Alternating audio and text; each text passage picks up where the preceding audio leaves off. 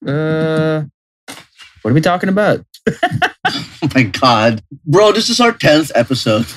Holy crap. This is our 10th episode? Yeah. Time really flies when you're in quarantine. Well, we've only done two. Hey, we've only done 2 of these in quarantine. So, yeah, It hold feels up on like using so quarantine much longer. as your explanation.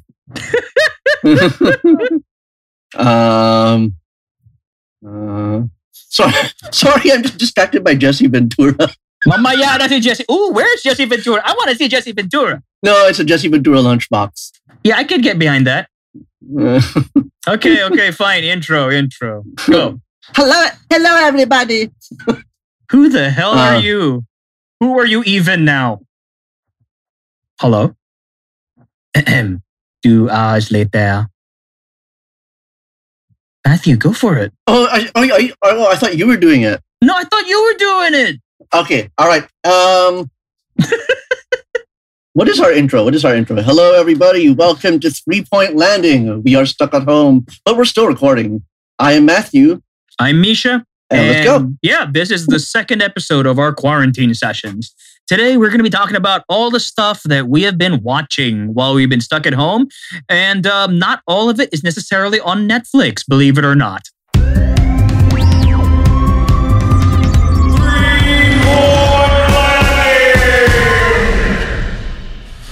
I don't know about you, but I am just looking forward to this to end so that I can stay indoors voluntarily. Yeah. I have a confession to make. I forgot to pay my Netflix. No, I didn't forget to pay for my Netflix. I can't pay my Netflix. Why can't you pay for your Netflix? Because so I use a prepaid credit card to pay for everything that requires a credit card. Yeah. It allows me to put financial limits on how much I spend on services and stuff like that. And now that the banks are almost always full or too far to access, I haven't gotten around to refilling the card. So Netflix just went, whoop, you couldn't pay. And actually, it used to be Netflix could take PayPal because that's what I got a lot of. I'm sitting on quite a decent amount of PayPal monies right now. I wish I had monies. But they don't take PayPal anymore. Like they stopped taking PayPal from the Philippines because the Philippines has a great reputation of people refunding or whatever, or just like trying to screw around with the system to get PayPal money back. Right. Yeah. So I've had to live like someone without Netflix. Oh my God. There. Yeah. And so I hope. Okay, fine. So what have you been watching? I know you've been playing video games all day, but what have you been watching when you're not playing with your thumbs? Well, sometimes I work. But doesn't it get in the way of much needed leisure? I know, right? God, work. Fine. Tell me about this work. Well, some of it involves filling in game store catalog information. Well, wait, Were you serious or were you or were you just joking? I can't even tell anymore. I've been indoors for so long. No, but seriously, what have you been up to? I mean, besides playing games and working and whatnot. I have been binging on a lot of YouTube stuff. No kidding. Like what? Well, I mean, I think I don't know. I can't speak for everybody, but for me, because there's a YouTube app on the PlayStation 4, it's a way of life for me. I've considered subscribing to Curiosity Stream, to Mubi, and to all these other streaming services, but they don't have a PlayStation app. So why, I don't want anything that is inconvenient to me. I'm pretty sure they'll survive without your contribution. Yeah. But so there's a lot of stuff I've been following. The thing I did most recently of note is I've started backing this guy named Jacob Geller. Okay. He has a Patreon. So this guy, Jacob Geller, he is an essayist or someone who makes videos about video games. And that sounds like the most mundane thing because there's a lot of Not at all. Yeah. What makes this one different? I mean, video game content goes hand in hand with the domain. But what Jacob does is he ties it with cultural analysis and critical analysis. I think the thing I value the most out of this work is that there's a sense of willingness to bear his emotions and his politics from the heart. Let me speak to this. Like, for example, one of his videos is called "Does Call of Duty Believe in Anything?" And it's a great video. Like, I mean, it's very easy to dunk on Call of Duty, and that is technically what he does. He looks at Call of Duty's the kind of stories that the most recent game told, Modern Warfare, and what it's trying to say about the world around it, and like how war is waged, and try to reconcile that with the fact that as part of marketing, the people who write and make Call of Duty games are like, this game is not a political game. Like, that's the claim that they stand by, because they're trying to avoid sort of like, they want to, people who make consumer products like video games, they try to avoid being dragged into the culture war that has come to define the way we talk about entertainment nowadays. And they do that by claiming their games are not political, even though when a game is about two different countries engaged in conflict over resources and, of course, the security of the world, politics is going to get involved. And he kind of like, he takes that apart. But the goal isn't, I've exposed the sham or the lie that is, Activision and Call of Duty. But rather, the goal is to say like, well, if we take them at their word, what does Call of Duty believe in? What does it say about the state? And it's it's a really, really good video. He's got other videos like Anatomy and Control. He talks about this game called Anatomy about how it takes place inside a haunted house, and another popular game about called Control, which takes place in a haunted office building, and tries to like mix them together and explore like the things that art and literature have to say about haunted houses and the people who live in them. And this is the kind of work that he builds on. So I've decided, like, since I really like the fact that it's not just, oh, I'm going to be smarter than everybody by telling you, this is why I believe Mario is the best game ever, or this is why this game is superior. Like, he's not going to those like weird claims of objective validation or evaluation, but rather, doing real informed cultural and critical analysis. And so I've decided to back him up on Patreon. Okay, fine. That sounds all good and well, but for me, okay, this is my take on it, right? As much fun as it would be to look into the social cultural ramifications of, let's say, Call of Duty, I think at the end of the day, I don't think anybody boots up these games with the intention of looking at the geopolitical state of the world or the statement that the producers were trying to make when they were making it. Yeah, no, that's absolutely true. Like, it would be delusional to say that people engage with popular entertainment for the sake of highbrow reasons, 100% of the time, all the time. But I do think it's meaningful and important to evaluate and criticize art, even if it has absolutely no impact on the audience that it is intended for. I guess that's fair from just putting yourself outside of that sphere. Yeah. But a lot of the time, like when I put a game in, I just want to be taken out of the world for a little while, honestly. That's why what I've been finding with my whole gaming, with my reborn gaming status, I'm more partial to games with engaging narratives now than I am just to senseless violence. Or to graphics for the sake of graphics, or action for the sake of action. I'm really enjoying stuff where I can engage with the characters and follow a narrative, to the point that what keeps me going isn't that I want to shoot more guys or beat up more baddies. It's more like I want to know what happens next.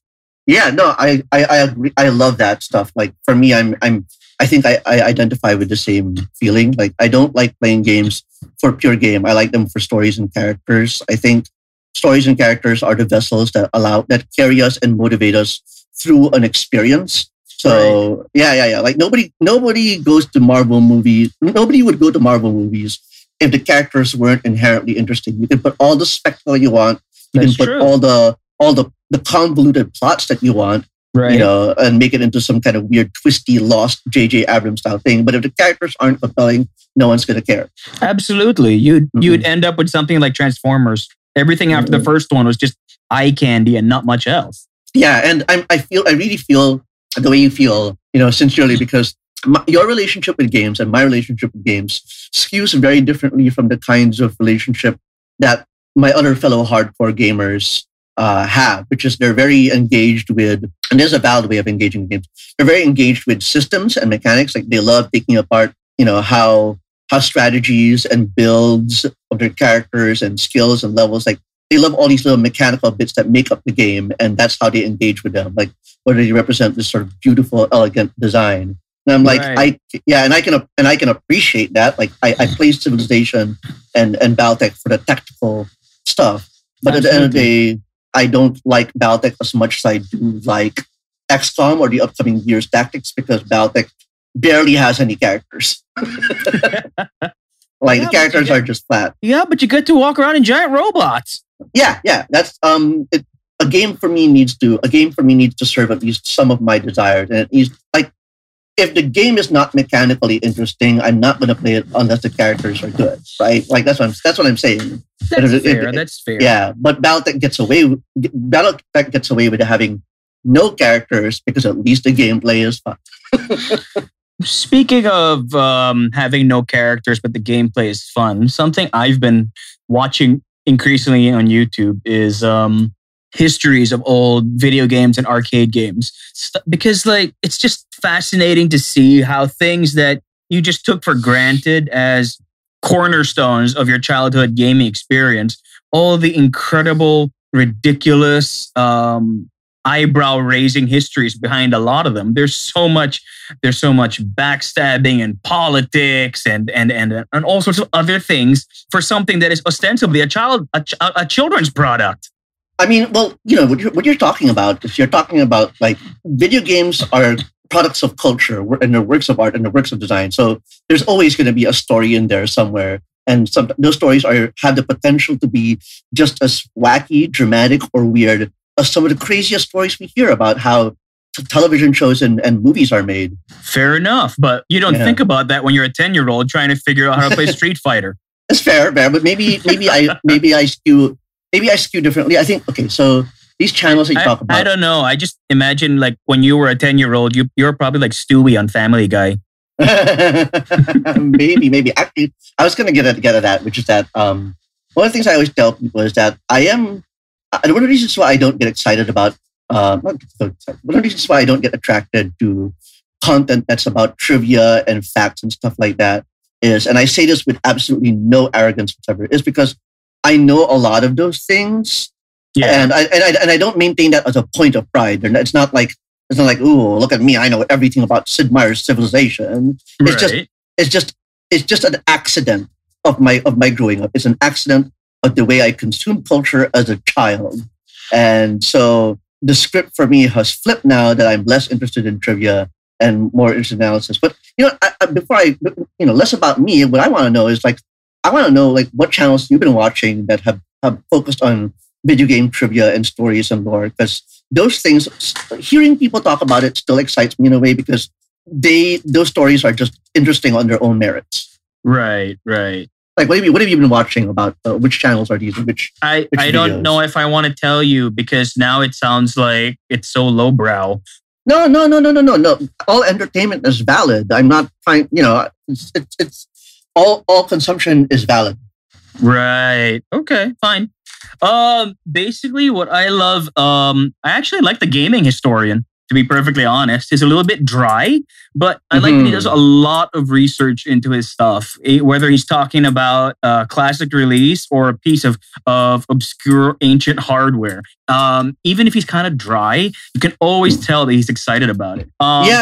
He's not crass about it. He's not like the angry video game nerd who just curses for the sake of cursing a lot of the time. And it's not nowhere near as novel after 10 years as some people seem to think it is.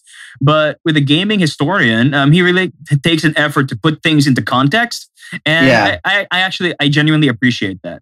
I think The Gaming Historian does produce valuable work, because what he does, I think his name is Norman Caruso or something like that. Yeah, Norman Caruso. Something like that, yeah.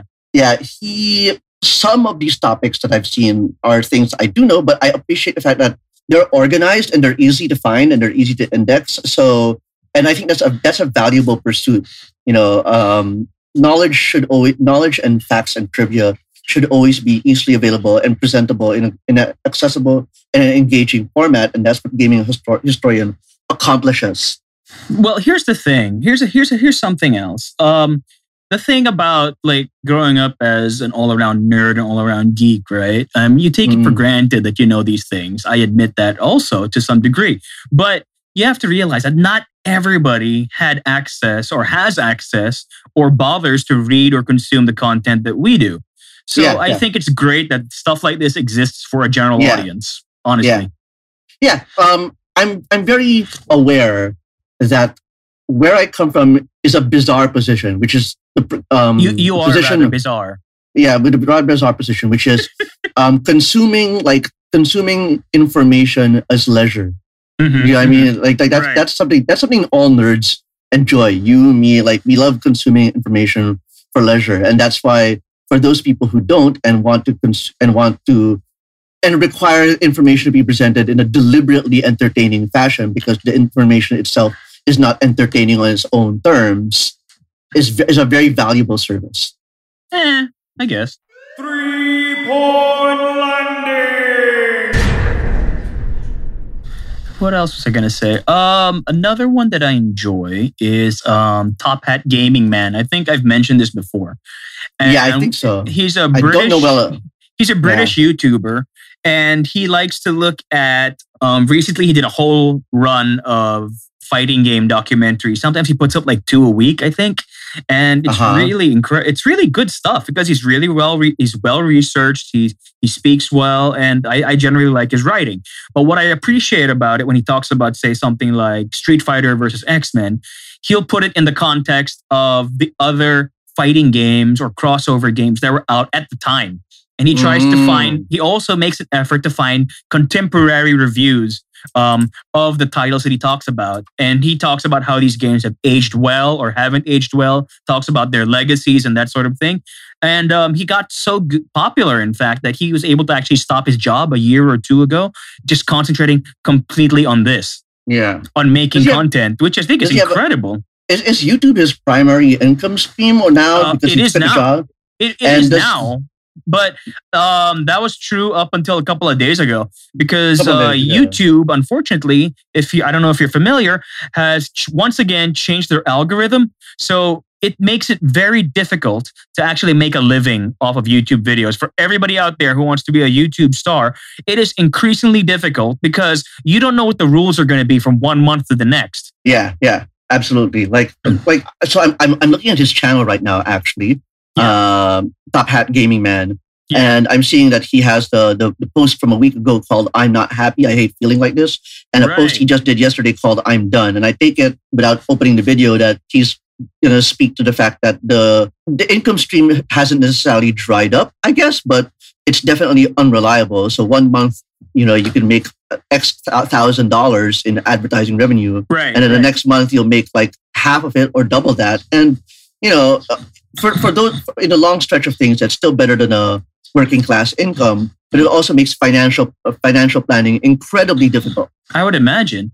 But let's talk a little bit about that. I mean, YouTube as a platform. Do you remember what it was like when it first started, like 10, 12 years ago? It was something that nobody had ever seen. This was the place you went to look for videos that you couldn't find anywhere else. This is where people put up viral videos. This is where they previously had sent through what message boards and emails. This is where people put up videos of let's say stage performances or concerts that you couldn't find anywhere else. There was a time when people could just share. There was a time that YouTube became the place to store like comedy sketches from lesser known comedians who because of YouTube became much more successful than they would be. Absolutely. That's why it's just incredible to me that with the success that this platform received, that they would make things difficult for their content creators. Okay, I know that's one way of looking at it, but on the other hand, fine. There are a lot of people who actually abuse the platform, and that's what necessitated some of the changes. But at the end of the day, because Google, who owns YouTube now, has the power to dictate, it leaves a lot of these people high and dry when things change because they have no say in it whatsoever. Yeah, it's sort of a double bind in the sense that YouTube, Google and YouTube are offering hosting for these videos like for free. Like, you know what I mean? Yeah. And the cost of getting into the ecosystem is zero. But at the same time, like we already know from Facebook and all the other tech companies that, you know, they make money off of not just they make money off of advertising. They make money off of mining for more data and analytics and selling those analytics to other people or other companies or government bureaus who need it or want it. Yes. And yeah, like, but the thing is, when you sign up, they're making it like you should be so lucky to have them, but really they should be so lucky to have you, because for as long as you become a member of all the people who make up the YouTube people, you're just attracting more and more people into it to watch. So the YouTube monster is just like this weird mutant that's just growing bigger and bigger and bigger with each piece being added to it. Now, don't get me wrong. I mean, it's like the Borg. It's like the Borg. We should talk about the Borg in a little bit, but for my part, I think that the mere fact that YouTube exists, I mean, in any form, I mean, as convoluted as it is now, it's still kind of a great equalizer for smaller content creators to talk about things that otherwise probably would never receive an audience from a mainstream outlet. And also they can talk about niche topics or subjects that, you know, you would not imagine anybody else taking on. Yeah. You know what? Like what you said there, it's like incredibly idealistic 12 years later for you for you to make that assertion. But I think it actually remains true. The biggest difference between the year 2008 and the year 2020 now is another thing you said, which is that it is just now more difficult to monetize and profit off of that niche, because now you're just 5-10 years ago you were just one in 1 billion voices, and now you are one in 10 and 8 billion voices, just screaming out into YouTube, and having your content become profitable is just more difficult. Never mind, and this is a consequence again of a crowded marketplace that is natural and organic to all like creative fields, but it's also a consequence of another thing you talked about: the unreliable, ever-changing, mysterious algorithm that YouTube keeps changing. I know. Yeah, and that's why more and more people are turning to alternative income streams, not just Patreon, which is a great way of getting money, but also, by the way, side note, Patreon recently changed its terms now so that they could pull off a greater percentage of your profits. No kidding. Patreon. I mean, on the one hand, I'm like, well, they need an operating income. But on the other hand, like, I don't know, we're the ones who are growing your platform. Oh boy, everything comes down to money, doesn't it? Yeah, capitalism, baby, capitalism. Why aren't we making money? How do we get in on that action? Well, we could monetize this podcast and put it behind a paywall. I don't want to do that. I love the 10 people who listen to this. So what else have you been watching? Still more YouTube. I have lots of stuff to share with you. Actually, I think after this show, I'm going to share you with some of the videos that are talking about the YouTube, some of the issues of YouTube that you and I talked about today. And sure, if any of them like strike your fancy, are really interesting, we can post them up on the Facebook page for everybody to see. No, for sure. I mean, let's share all the pages that we've been talking about so that people can see what we're watching and they can decide whether or not they agree with us, or they disagree with us, or just want to pick a fight. I don't know. It's the internet, man. Those 10 fans that we got, you know, they could be vicious. Well, I'm not sure my mom really wants to fight with me. You don't know that. Actually, a nice video channel I want to recommend to you is Game Maker's Toolkit.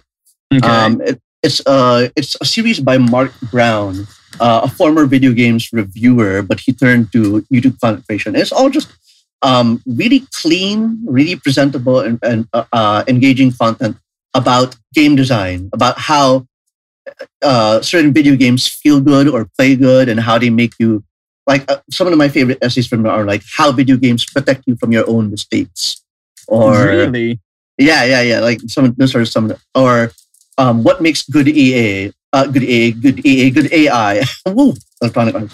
Or video games protect you from your mistakes. Are you talking about the dumbing down of video games? That's no. But rather like tiny design tools that that protect you. And for example, invisible tutorials, meaning how a video game can be designed so that when you play it for the first 30 minutes, it's teaching you how to play without overtly teaching you how to play. They're not that invisible. Yeah, well, he singles out examples because, of course, there are many bad examples. That is true. I always feel like I'm being pandered to whenever the games start with a tutorial, honestly. But I know that, number one, it cuts down on cost to actually print an instruction manual. And number two, nobody reads instruction manuals anyway. Yeah, not in the year 2020. I kind of like tutorials, but at the same time, I always feel like there's a way of presenting them that hit a few stumbling blocks. And I could do that. We could talk about video game tutorials in another episode, but sure. I'll tell you one thing I don't like. I don't like a tutorial that says the game will freeze and then it will give you a big text box telling you how to do a thing. Right. And then it'll say, press X to understand. Mm-hmm. And then when you press X to understand and you close it, the window disappears. And then you have to remember how to do the thing that you just read. And if you forgot about it, you're screwed and you can't open up the panel again to remember how to do it. And I'm like, no. You just either guide me through a proper tutorial wherein, there's a training officer who says, no, you're doing it wrong, do it again.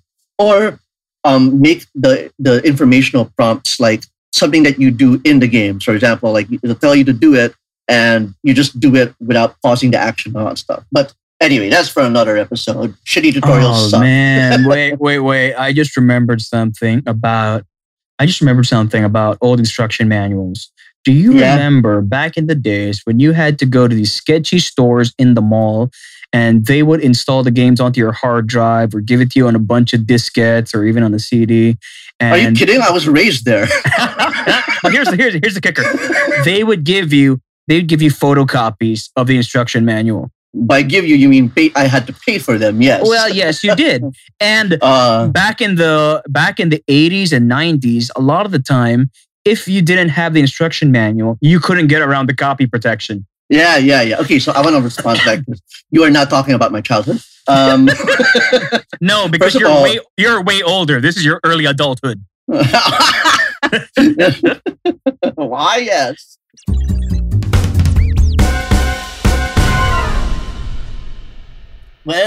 Tell the children about rudimentary copy protection. Yeah, my dad would abandon me and my brother in Viral Mall for like 6 hours on a weekend. I love Green Hills. Yeah, and in Viral Mall, and for those of you all who aren't from the Philippines or Manila, Viral Mall is this infamous mall that throughout the late 20th century, 80s to 90s, was a hotbed of like bootleg software and lots of like affordable computer hardware. Not just. It even had like in its sketchy little alleys, it would have, you could find anything from vintage toys, Betamax tapes, VHS tapes, laser discs. Yeah, it was hipster. Martial arts weapons. It was ridiculous. It was hipster before the word hipster existed. I wouldn't say hipster. No, I wasn't hipster. It was just a wretched hive of scum and villainy. And a fire hazard. It was a fire hazard. That thing would go on fire. Fires would break out like twice a year. Easy. That thing was ridiculous. Oh man, you're making me nostalgic. Not for fire, but for no, but it was. I was so upset when they renovated it and it became all well lit and clean and respectable. I'm like, I know this is boring. You read those old 80s cyberpunk novels about the gritty streets and the rain and the neon lights and the and the cassettes and the videos and all the ancient and all the computers. Like that's literally Viral Mall. That was Viral Mall. That really was. If I had an awareness of what cyberpunk was, I would have been. I probably would have been like, it was Saturday night. The rain came down hard. I tucked into an alley past the sugarcane juice vendor. Man, good times. I mean, you could spend the whole weekend there and only not even see half of it.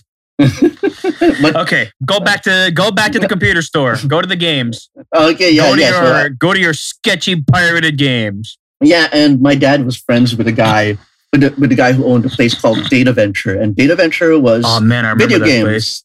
Yeah, so, I remember that place. So he had a standing arrangement. Now, Data Venture, if I recall correctly, would charge you, I think, I'm not sure if it was 25 pesos or 40 pesos to copy to get the game discs, basically, to copy a disc for you. So you could get, let's say, you get Wolfenstein 3D, and you would like give them 2 discs, and they'd photocopy it, and they'd copy it for you. Right. And my arrangement, because my dad's friends, was like we would be able to copy for free as long as we brought our own diskettes and we did the copying ourselves. So none of the staffers would attend to us necessarily. We would just come in with a stack of discs and use their computer. Yeah, and use their computer to manually copy it ourselves. And like when you're 13, this is a fucking big deal, man, because you would have to go. And I'm coming from Parañaque, which is several kilometers down south of Bromo. So we're talking like an hour drive. Right, and yeah. So we'd go there and we'd copy the games. And the thing that would be such a bummer, because you know how things were when we were kids, is that we'd copy the games in Bromo, and when we get back home, we'd be excited to play them. We'd fight over who gets to play on the computer and all that stuff. And if a disc was busted or if it just didn't copy properly, it's like, well, you got to wait until next week to do it again. You know what I mean? And I think I can't remember the names offhand of some of the games, but there's some games to this day where I remember I tried copying you like 8 times and I could never get you to work. You're like the one that got away. Like what? Space Quest, Loom. Yeah, and you think you were talking about copy protection. So this is the thing. Because PC games could be copied so easily, right? Manufacturers and publishers had to resort to copy protection to keep their games from being used, even though the copies were quote unquote functionally perfect. And the most popular version of that would be the manual check. Like the game would say, "Oh, before you can proceed, adventurer, tell me what is the ancient lore of this and that and that." And the answer to that question would not be found anywhere except in the manual. You made it sound so fancy. I mean, you could have just said, "Tell me what the symbol is on page 14. No, it depends. It actually depends sometimes on the person writing or designing the game. Some of them would just be like, "Before you proceed, what is the second word in the third sentence of the 4th paragraph exactly. in page 50 to page 52?" You didn't need to spell out the lore. Yeah, some of them would check the lore, and it was a way of disguising it so that people would copy the game and they'd be like, "Oh, there's no real copy protection, but actually it's in the manual." Right. And that's that was funny because what happened was video game companies or creators would start creating elaborate manuals and documentation that supported the world of the game that felt like just extra fluff, but actually was supposed to be informative. While the chumps in the pirating world will be all like, "This is not important," throw it over their shoulder and not provide it with the pirated game. Like they'll just be like, "Oh, this is important because it's not an explicit copy protection device." Right. Unlike, let's say, one form of explicit copy protection was the copy protection wheel from Monkey Island. I love that one. Yeah, it's fun, but it's obviously a copy protection device. What it is just like it's 2 cardboard wheels pinned together, and you spin them around, and they form different faces of pirates and the year that they were hanged. And so at the start of the game, it would say like, check your dial-up pirate wheel. This pirate was hung in Barbados at what year? And you would rotate it and get the year and stuff like that. It's funny. But sometimes we didn't have the game manual. Sometimes we just have the game. We wouldn't have the manual, so we would guess. Yeah, guessing. But that depends. And then if you don't get it, you got to start at the beginning again. Yeah, but that depends, of course, if the game can be brute forced, like that. Some games have copy protection permutations that are so insane you can't brute force it. In the case of the copy protection wheel, you're talking about what year was this pirate hung, and it's 4 digits, which means you have 9,999 combinations. Absolutely. But you know what? The first time I encountered that was on the very first Prince of Persia. Oh, whoa. I don't even remember the copy protection for that one. What was it like? You enter a room that's full of potions. That's right. Every single one is poison, except for the one that's labeled with the letter from a certain page, from a certain paragraph, from a certain sentence in the manual. Yeah. And I remember chamba lang yun. You had to rely on luck if you didn't have the manual. So you'd go in. And so you'd be like, all right, I'll try this one and that one and that one. And because when you die, you just get booted back to the beginning. You'd be like, well, I'll just do it again. Right? I just got to tell you, though, that first Prince of Persia, it's a miracle of of motion capture, pixelated Indeed. motion capture, but it's also one of the most evil games ever made. I know, right? The control was so spotty and the hit detection so specific and the platforming so unforgiving that it's like the makers of that game hated you. They hated you for playing their game, which made you want to beat it all the more. But that's the thing. Hate was such a common design trope in earliest PC and console games, which is the idea that for $60 you pay for a game and they could only make so much content. So what they would do is they would make sure that they had an adversarial relationship with the player in matters of challenge. I think the biggest offender of this would be Sierra Online, creator of the Space Quest, King's Quest, and Police Quest games. Oh man, playing Space Quest, especially if you came off playing a LucasArts adventure game, it was like night and day. Night and day.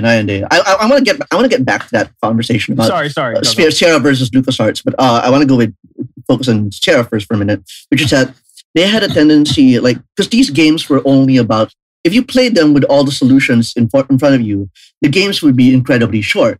Right. So the game puzzle design, because these are point-and-click adventures for those of you who don't know, which means combining objects and talking to people to solve puzzles. Mm-hmm. So they would ask you to do trial and error, and there's a lot of trial and error, a lot of punishing you for not having an object at a very specific time, and also if you had an object that was important, it was easy for you to throw it away, and there was nothing in the game to tell you, hey, don't throw that away. That will be important later. Right. And the game also had a tendency to punish you with death, with lots and lots of death, and this is about time before autosaves, right? So, but here's the thing. The thing about that is what I really appreciated about the LucasArts adventures is that they were play tested within an inch of their life, to the point that they wouldn't let you get into a situation where you couldn't win. Yeah, even the worst, or rather, even the most archaic of the LucasArts games, Maniac Mansion,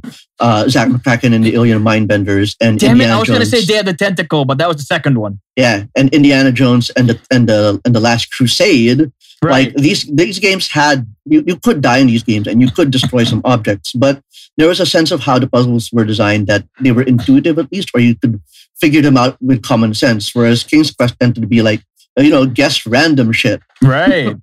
And also it was impossible to get rid of an object that you might need later on in LucasArts games. Yeah, this started with Monkey Island, which is the fourth game on our list, which is pretty early if you think about it. The fact that he could learn this lesson so fast is, I think, testament to how great a company that LucasArts was. In Secret of Monkey Island, in Secret of Monkey Island, there is a bit where they make fun of Sierra.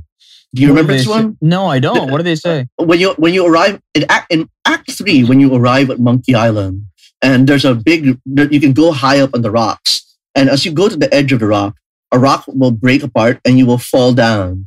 And then you will fall, and it'll show a Sierra style. The style is very Sierra-like. It's got the white text and the white box and the black text that says, "Oh, look, you fell and died. It looks like you'll have to start over. Hope you saved your game." That's what it'll say.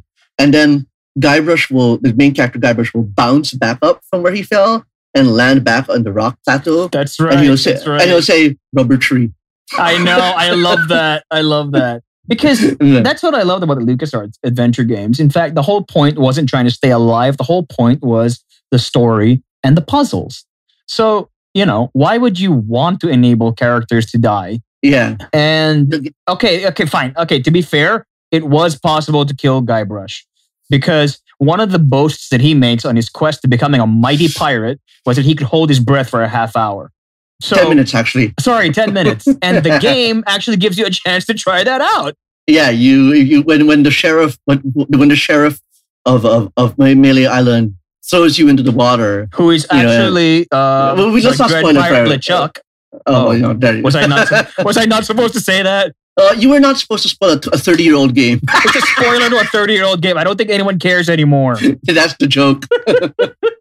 But yeah, you could actually keep Guybrush. He's tied to a rock at the bottom of the port. Mm-hmm. And you have all of these crazy cutting implements just out of his reach. There's like swords, there's scissors, there's knives, there's cutters, and all these things scattered along the floor of the underwater. Which theoretically would help him cut the rope. Right. And the whole gag is all you have to do is untie the rope. No, all you have to do is pick up the rock. Ah, damn it. Close enough. pick up the rock, and he puts it in his, and he puts it in, he takes the giant 2 foot idol and puts it in his chest, in his shirt. He puts it in his bottomless magic bag. Yeah. And then he just climbs out. But you were saying, like, if you stay there. If you stay there, then yeah, you die, man. I don't think I've ever seen this game over screen. I know about the dying tip, but I don't think I've ever put it to the test. I have. And here's the funny part. I think you can do it in more than one Monkey Island game. Oh, really? Yes, they find reasons to put him underwater. It's hilarious. I know in the second game, you can die, but because Guybrush is telling the story to Elaine, yeah, she's like, "Wait, you're dead." Clearly you're not. Yeah, clearly you're not. I'm not crazy about the second game's ending. I'm a big fan, but also I was of the age where I was perfectly receptive for it. Like I'm 11 years old or 13 or 12 years old, and I'm just like, what the fuck? And then, like, as you get older, you're like, oh, wow. You're like, that made no sense. That's why I appreciated that the third one, which is beautiful, by the way. If you can track down a copy, just grab on for dear life and enjoy it, honestly. The third game, it looks like a Disney movie. It really does. And that's what you're controlling. And it's gorgeous. It's beautifully acted. It's beautifully animated. And the gameplay is just as top-notch as you would expect from LucasArts. Are we doing a Monkey Island episode? Is that what we're going to do now? I don't know. Can we do that next time? Can we? We can do a LucasArts episode. Or Sierra versus LucasArts. Sierra v. LucasArts, Dawn of Adventure. That's not much of a contest. Hey, but you can buy The Curse of Monkey Island on Steam for 220 pesos. Wow, that's 220 whole pesos? Yeah, 220 pesos. Yep, and that's in American dollars, $5. Awesome. 3-point landing. Just going back to quarantine entertainment. Before we got sidetracked there. Another thing that I like, and this ties back into what I was saying earlier about niche entertainment that has been given a platform.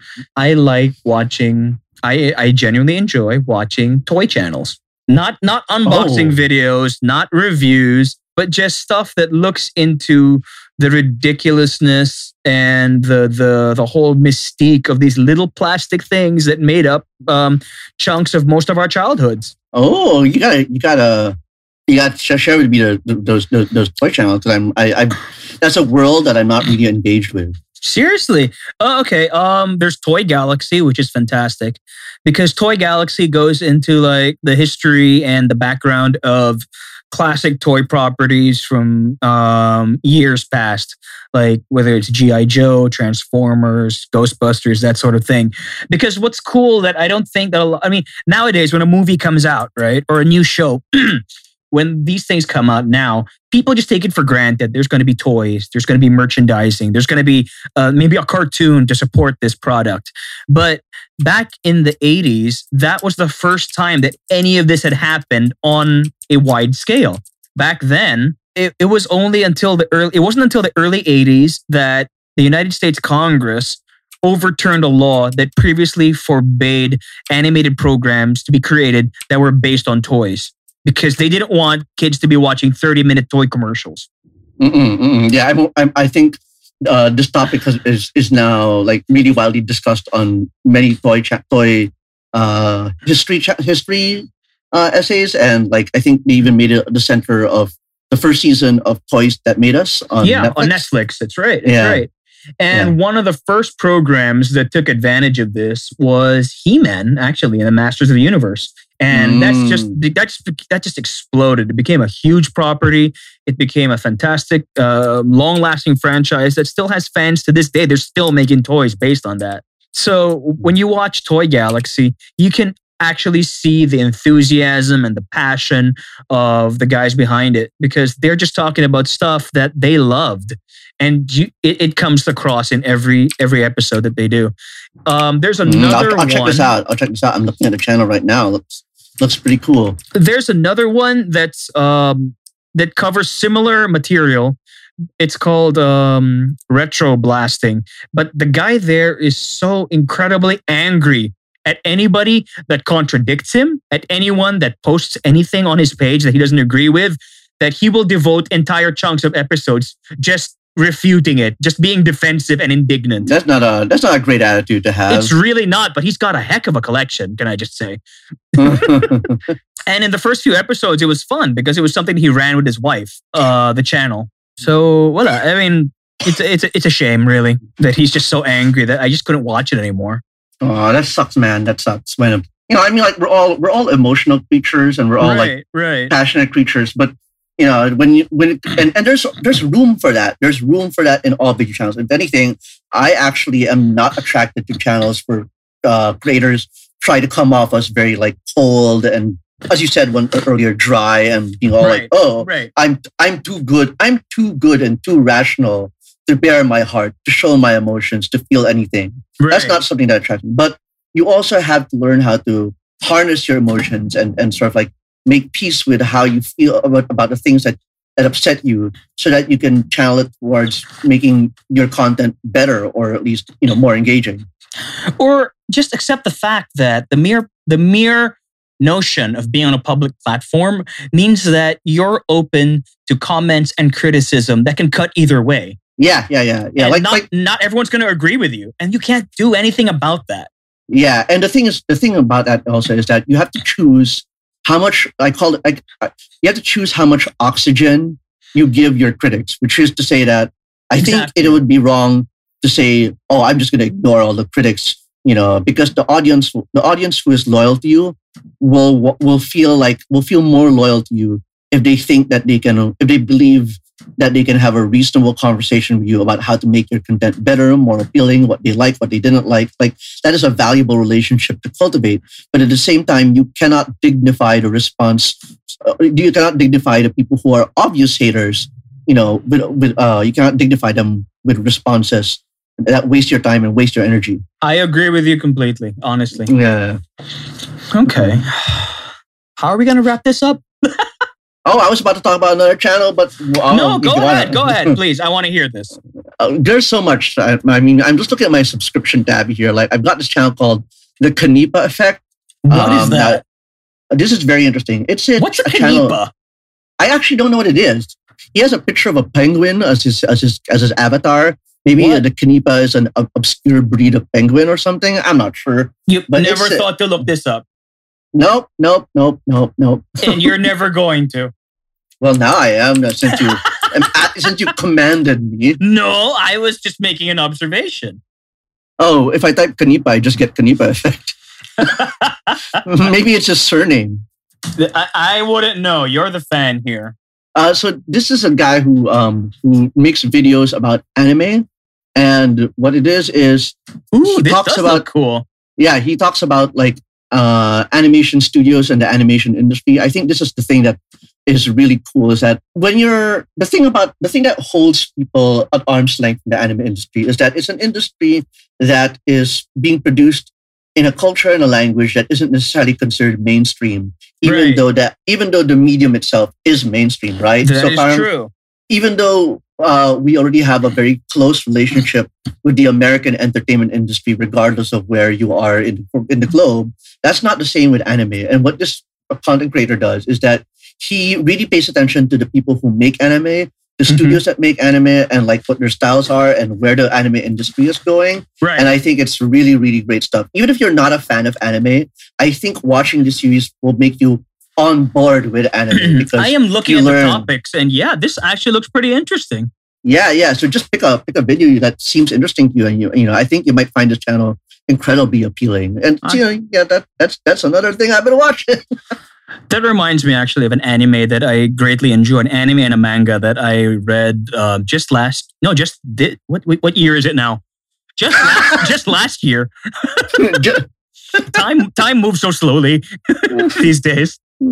Everything blends into the next. What were you reading? Yeah, I was reading Bakuman. What's Bakuman? It's not a superhero. Don't worry about it. It's about these two best buddies who start out in high school and they decide that they're going to be the greatest manga creators ever.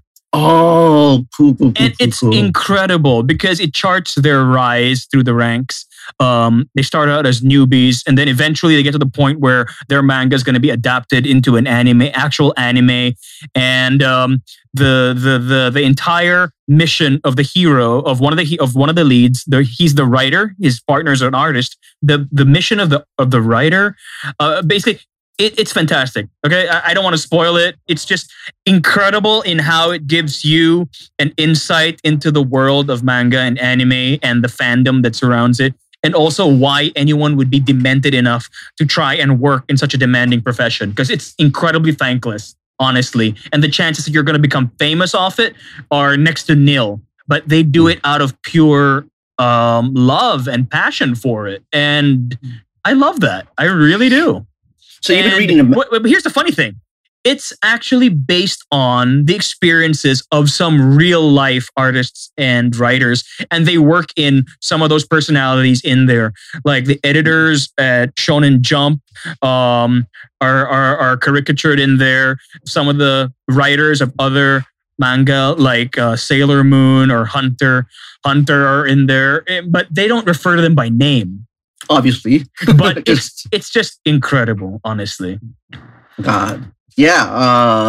I could go on and on for the rest of this episode talking about more and more content. I think we'll have to save that for another day, or we'll post some of these up on the Facebook page. Absolutely. We got to show people that we're not crazy, that all these things exist. Yeah, and not just that, but like I think there's a lot of, like, in this time of quarantine, there's a lot of content, to help keep us busy, keep us engaged, and keep us informed and entertained about the pop cultural world around us. And absolutely, we here at 3 Point Landing cannot be your only guides. Wait, we're guiding people? What is wrong with them? Why are they listening? Why are they listening to us? But seriously, guys, it is now. These are scary times that we live in, and wherever you are, we hope you're safe. And if you're working from home, hopefully it's not getting to you. I hear that a lot of people have been having issues because there's no more divide between home and work. So we hope that you guys are staying mentally healthy. And if you have time to check out some of the stuff that we're going to be sharing on the Facebook page in the next couple of weeks, we'll be sharing links to the stuff we talk about. We'll be sharing more quarantine episodes. And we hope that you all can stay safe and come along for the ride. Nice. So, until our next quarantine session, this has been 3 Point Landing. I'm Misha. Who am I? I don't even know. I was about to break into Les Mis there, but I'm sorry. Did you want to do it again? Let's do it again. But you're the only one who's going to burst into song. No, I'm going to actually do this seriously. Okay. Here we go. You've been listening to 3 Point Landing. Stay tuned for our next quarantine episode. This has been Misha. This is Matthew. I thought you were going to do the thing. What? I thought you were going to burst into song. No, I said I'm not going to do it anymore. I thought you were going to do the song seriously. No, I'm going to do this seriously, the outro seriously. But you never do anything seriously. How am I supposed to know? Okay, till next time.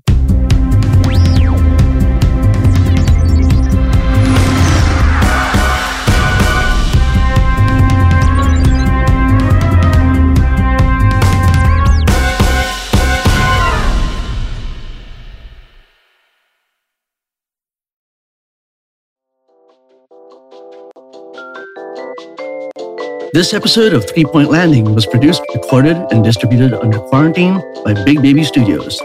Follow us on Facebook at 3 Point Landing PH.